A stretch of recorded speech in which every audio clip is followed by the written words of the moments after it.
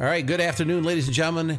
It's your Uncle Jimmy once again coming to you from the Rock and Roll Garage with a live broadcast of the Grease the Wheels podcast for automotive technicians. Now today, the subject I want to talk to you about is the tool guys who come to your shop. And I'm not talking about the tool companies. I'm talking mostly about the tool guys. Now, I've worked in a lot of different dealerships. I think a lot of you have too. And you've had different tool guys in different places. And some of them are good and some of them are bad. And there's a good reason for some of them being bad. And when you find one that is good, you need to hold on to them and cherish them like a beloved Christmas gift, okay? Because being a tool guy is hard fucking work. It's tough. It's not one of these jobs where this guy's going to roll up with his own personal car and it'll be a Ferrari or a Rolls Royce or anything. Nobody is getting rich selling tools out of a tool truck. And the one thing that I find is, and I've had a lot of different tool guys, like I said, they all have different personalities. They all have different levels of commitment to their job, and they all have different goals. And quite frankly, one of the things you're going to find is that they all have a different level of enthusiasm for, well, the brand, their job, their life, your shop, and the things that you need. And it's really, I don't want to say it's unusual, because I have known a lot of tool guys who are dedicated and hardworking. And these are the kind of guys that you as a technician need to kind of support, okay? Because if somebody goes out of their way to make sure that you have the tools and the equipment that you need, and they come by every week and they see you to see if you have warranty tools that are, tools that were broken and you need to have replaced, or maybe to drop off a flyer and point out a tool that you talked about previously, maybe they've taken an interest and what you got going on in your life a little bit. They talk to you about maybe dogs or cars or guns or drinking or all of the above. You need to kind of help these guys out. You need to kind of save your tool purchases for these kind of people, the people that are working hard and are personable and do a good job and are diligent and timely. And as a technician, I have found that within one brand, the major brand that I see all the time is definitely Snap-on. I think wherever I have worked, we have always had a Snap-on tool guy. And for the most part, he is typically shows up in the shop at a specific time every week, maybe within a couple, 2-3 hours. It depends on how his day is going, because they have a lot of other stops that they need to make as well. And they have a lot of other things that are going on. And what I find in a large majority of cases is that they have trouble with those damn trucks that they use. And that's a universal thing across the board for tool guys, okay? They have these giant trucks that they drive around that are full of tools, and these things seem to break on a very, very regular basis. And when they got to get these things fixed, first off, they have to endure an enormous amount of jokes about how they'll pay for the repair $50 a week for the next 2 years or something like that. But it's not really a joke, because these things are expensive as shit to fix, and they can't even hardly work with. They can. They could show up at your place, in their their 2015 Malibu, but they're not going to have all the tools that they usually have with them. They're not going to be able to go, yeah, I got that on the truck, but the truck's not here. So there's that. And on top of that, they have to buy the tools typically, and then try to sell them. So there's an investment, not only in the truck, but also in the inventory. So these are things that you have to remember when you see a tool guy and he shows up every week. This guy is already invested. He has already made the commitment to do what he does, and he has made a commitment to be there. And if you need something from him, God damn it, you should probably buy it from him. And if he's doing a good job. Now, I've had probably 6 or 7 different Snap-on guys at different various locations where I've worked. And out of that 7, I'd say all but about 2 of them were really good guys who worked hard and did the job right, and were the kind of guys you could talk to about whatever, and not just tools. And I always appreciated them. I thought that what they did was not a very good job. I didn't feel like that was the kind of job that really anybody would want to do. I had a friend of mine, actually, who was a Snap-on guy back in the 80s, And I don't believe that it was actually even remotely lucrative for him. He didn't do it for very long. It wasn't the kind of job that he liked or wanted to do, and it ended up costing him a lot of money. So if you're thinking about it, you got to think long and hard, okay? There's an enormous commitment, time, energy, money, real estate. I know that a lot of these guys are renting a warehouse somewhere to store tools or toolboxes, and then there's got to be security there because that stuff's all expensive. And they also have to battle, I mean, really honestly, do battle with like Mac and Matco and Cornwell, all these other tool companies that come around. And then in one particular case, we had a store in my hometown that a guy would load up a pickup truck with some of the more popular tools that he sells in the store and come around as a tool guy, as a tool truck guy, and try to sell them out of the back of the truck. He wasn't even a franchisee of any of these brands of tools. He just said, hey, here's some tools I threw in a truck. I brought them down here to see if you needed any of this stuff, and I'll give you a good deal on it because, well, I mean, they buy it, they have to sell it, they want to mark it up a lot. Maybe they just mark it up a little and they want to sell it. And then, of course, there's Harbor Freight, which is, I don't know, the first time I saw a Harbor Freight was about 20 years ago or so, because I live in the East and we didn't have them in the East. You had them in the West quite a bit. And I was like a kid in a candy store when I first went in there. I thought, wow, all these tools, and they have them all, and there's no hiding it. Obviously, it's called Harbor Freight because the shit's all made in China, okay? They're not fooling anybody. Nobody's going in there expecting something made in the United States of America. And if they are, they're just fucking stupid, okay?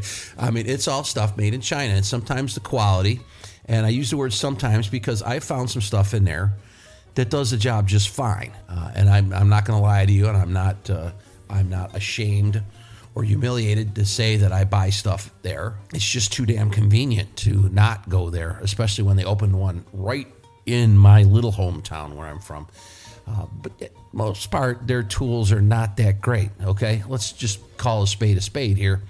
Their tools are, some of them are shit. They don't work right.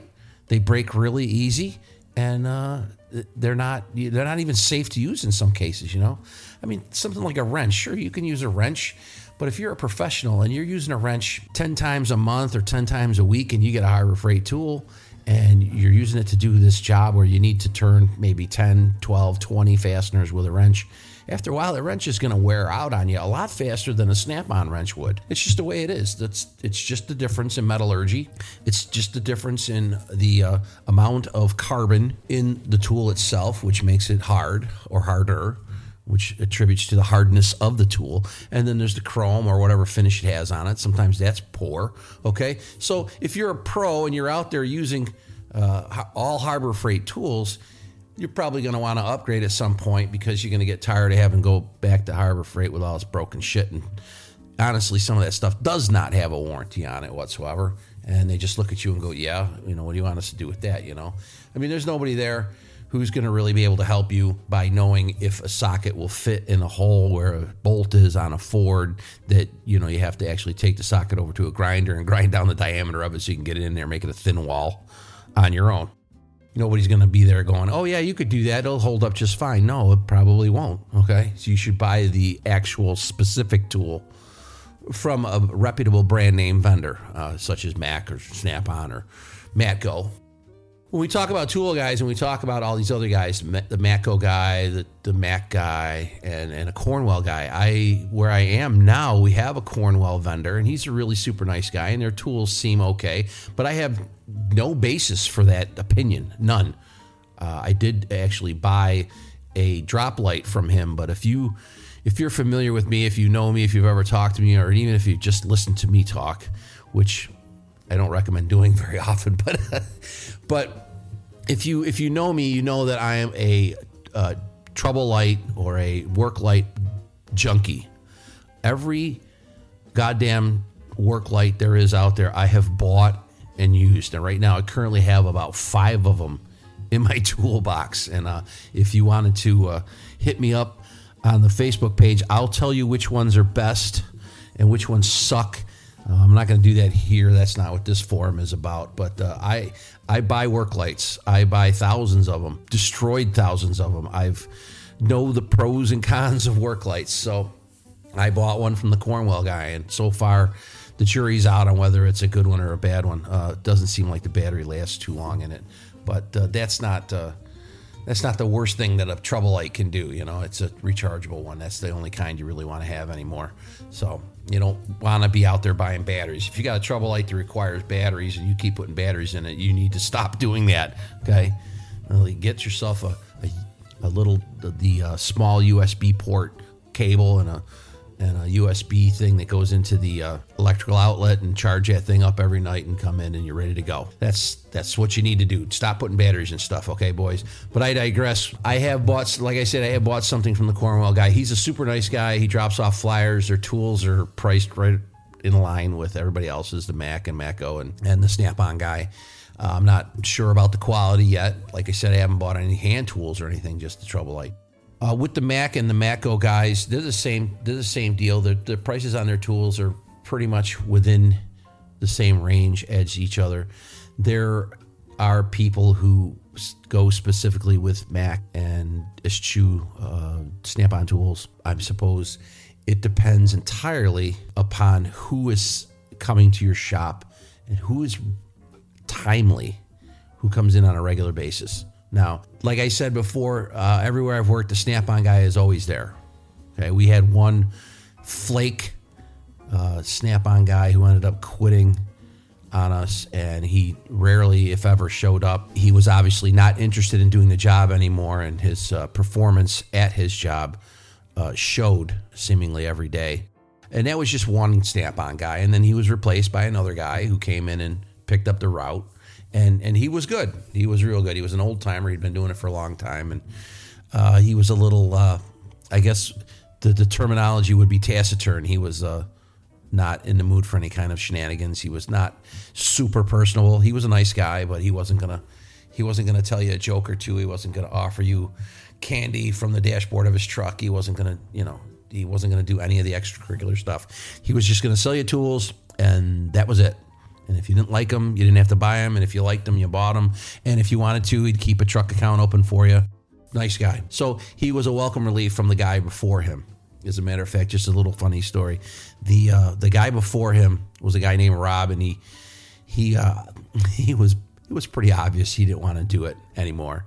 And so he showed up one time, and he hadn't showed up for about 3 or 4 weeks. And I had picked up a plate frame on one of my trips to Harbor Freight that said, "I love Harbor Freight," or something like that. I don't remember exactly what it said, but it was just one of those black plastic plate frames. And I think it was $1.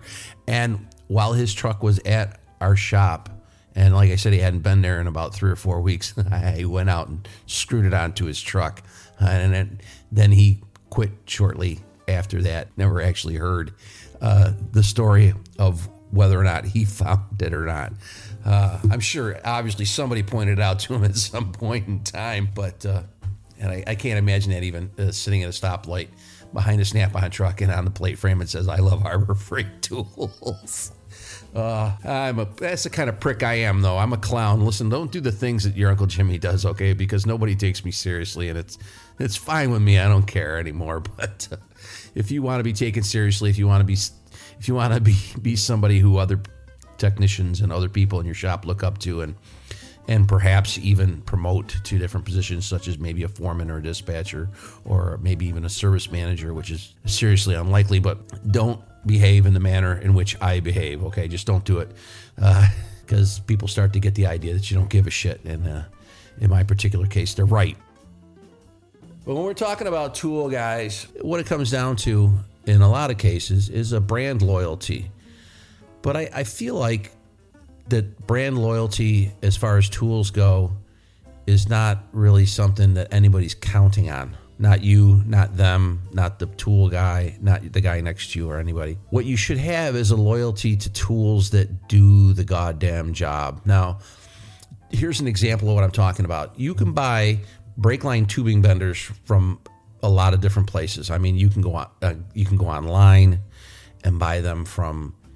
There's literally thousands of outlets where you could buy tools, and you could buy a brake line bender at all of them, and you can go onto eBay and find vendors who are just selling ones that they either don't have a use for anymore, or that they don't need.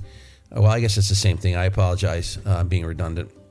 But you can buy one from guys on eBay. You can go onto Facebook Marketplace and probably find some guys selling tools, and there's going to be one there.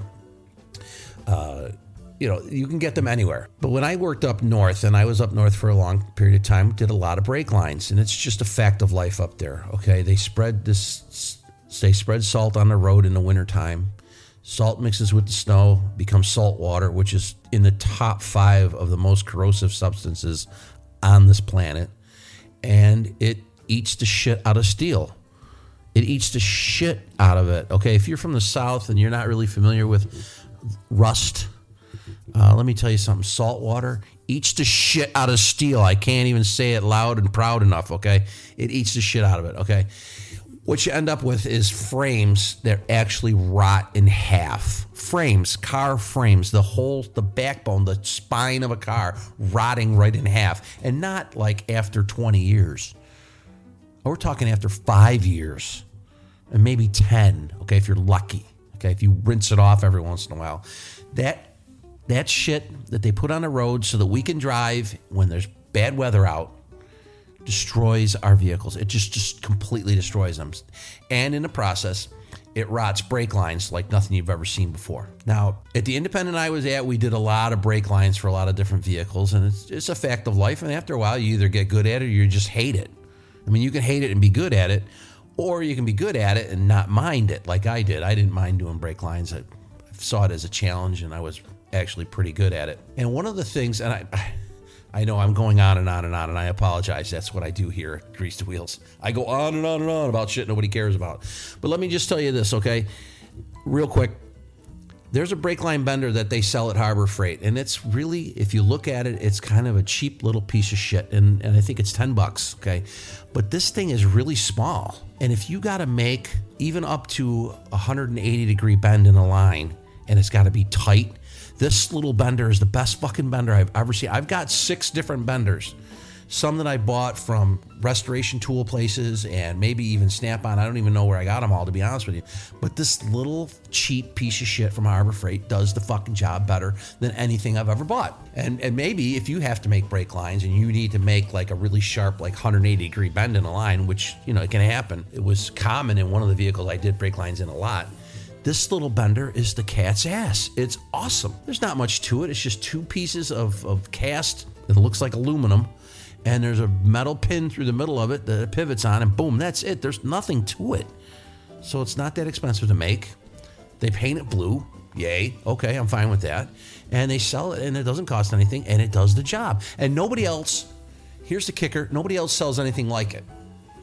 Now, if they heard me rave about it, they might take a look at it and say, maybe we should make something like this. And I'm thinking to myself, yes, maybe you should. But even as poorly made as it is, and as crappy as it looks, it does the goddamn job. So that's what I'm talking about when I say that your loyalty should be to the tools that you use on a daily basis, and it should be to tools that work and do the job. Now, here's another example. We have a specific, where I work, the German car manufacturer, they have a specific, I guess the best term for it is, it's kind of gross, is butt splice, which I don't like. A wire splice, perhaps. Where you put a wire in one end, you crimp it down, then you put the broken end of the other end of the wire into the other end after you strip it back a little bit, and you clamp it down. Okay, now these are the best things I've ever seen in my life. They're just these little tiny stamped, possibly aluminum pieces of metal. They're bent in such a manner that you put the wire in there, and then you take a tool and you crimp it down. And the manufacturer has their own specific tool made somewhere in Germany, and it's extremely complicated and overwrought for crimping these down. But I have found myself personally that the crimp tools that are made by these tool manufacturers, Snap-on and Mac and Matco, they work just as well, okay? But what I have found in my experience is that the one that is made by Mac is the best one. The Snap-on one, kind of flimsy actually, and doesn't do the job as well as the Mac one. The Mac one I've had probably 15 years. I've repaired the wiring on probably 1,000 cars for various reasons, whether it was that module and the wiring and the connector were all underwater and they got corroded real bad, or maybe a rodent got at it and chewed them up. That seems to be happening a lot as well. Or maybe just something interfered with it and chopped it or chafed it. For whatever reason, I fix a lot of wiring, and I really mean it, a lot of wiring. And the best tool I have for crimping those wires together is the Mac tool. So there's that. I tell people all the time, so you got to get one of these, get the Mac one. And that's where your fellow technicians come into the picture, okay? If they tell you that something works the way it's supposed to or better than somebody else's tool, you take their word for it. You're not going to want to stick with your brand loyalty in that particular case just because it may not work out for you. Now, here's another thing, another part of this whole process too. If you're a technician, you typically know what you need to do the job. And in some cases, the manufacturer might provide it. And in some other cases, maybe some wild company that you've never heard of before also provides it. This is where you want to ask your fellow technicians if it's a better idea to use the factory tool or use this aftermarket tool, I guess you would say, or perhaps maybe look for something that would work even better. One of the things I'm talking about here is on some of the engines that we work on, some of the fuel lines are very difficult to get at, and you need a crow's foot, a kind of a crow's foot arrangement to get the tube nuts off. And once you got them cracked loose, you can spin them off with your hand, which is not too difficult. But you need this specific crow's foot, and you need a size 14 millimeter and you need a size 17 millimeter. And if you're out there listening to this and you recognize what I'm talking about, you probably work for BMW. But the factory tools are really not very good. They will do the job, but they don't do the job very well. And another company has come up with a set of crow's foot tools that work way much better. They work way, way, way much better.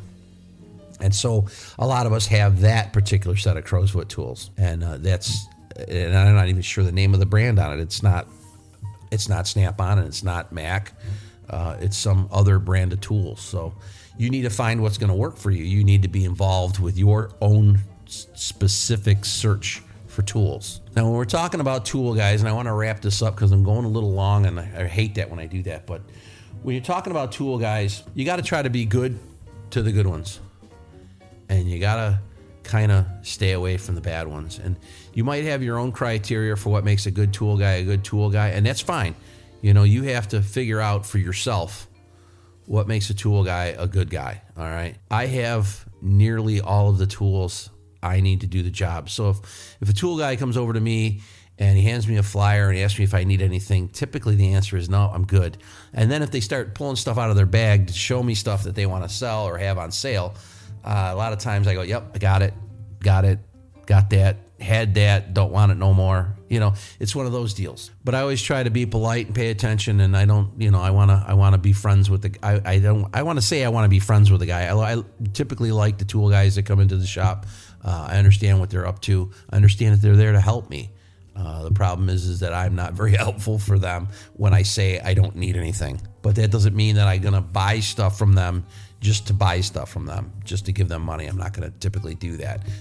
If they're a good tool guy and they've talked to a lot of technicians, there's probably days where they don't sell any tools and they just go around and try to collect money, and are also thwarted in that event too. So listen, keep the tool guy happy as you possibly can without breaking your own bank. If you need a tool, by all means, hit them up. They're pretty good at sourcing tools. A lot of them sell other brands and other makes of tools, and if they know that you need something, maybe they can get it for you. Maybe it'll be reasonable.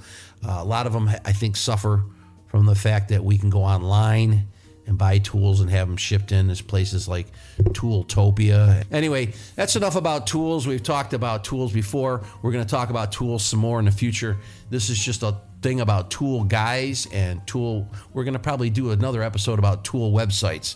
But if you got one that you use, we want to hear about those too. Because actually, I'm a tool junkie, like I said at the beginning of the show, and I actually will buy tools that I don't need just because I like them, okay? I know that some of us do that. All right, that's enough for your Uncle Jimmy here. I'm going to sign off for now. Listen, hit us up on Facebook. We're trying to get you guys on the show with us. Facebook is the best place to contact us about that. Also, if you want to leave a comment or leave some feedback or tell me how much I suck. Facebook would be a great place for that, okay? So let's hear it. Let's hear what you got to say. Let's hear what you think. And for right now, this is your Uncle Jimmy. I'm going to sign off saying, see ya.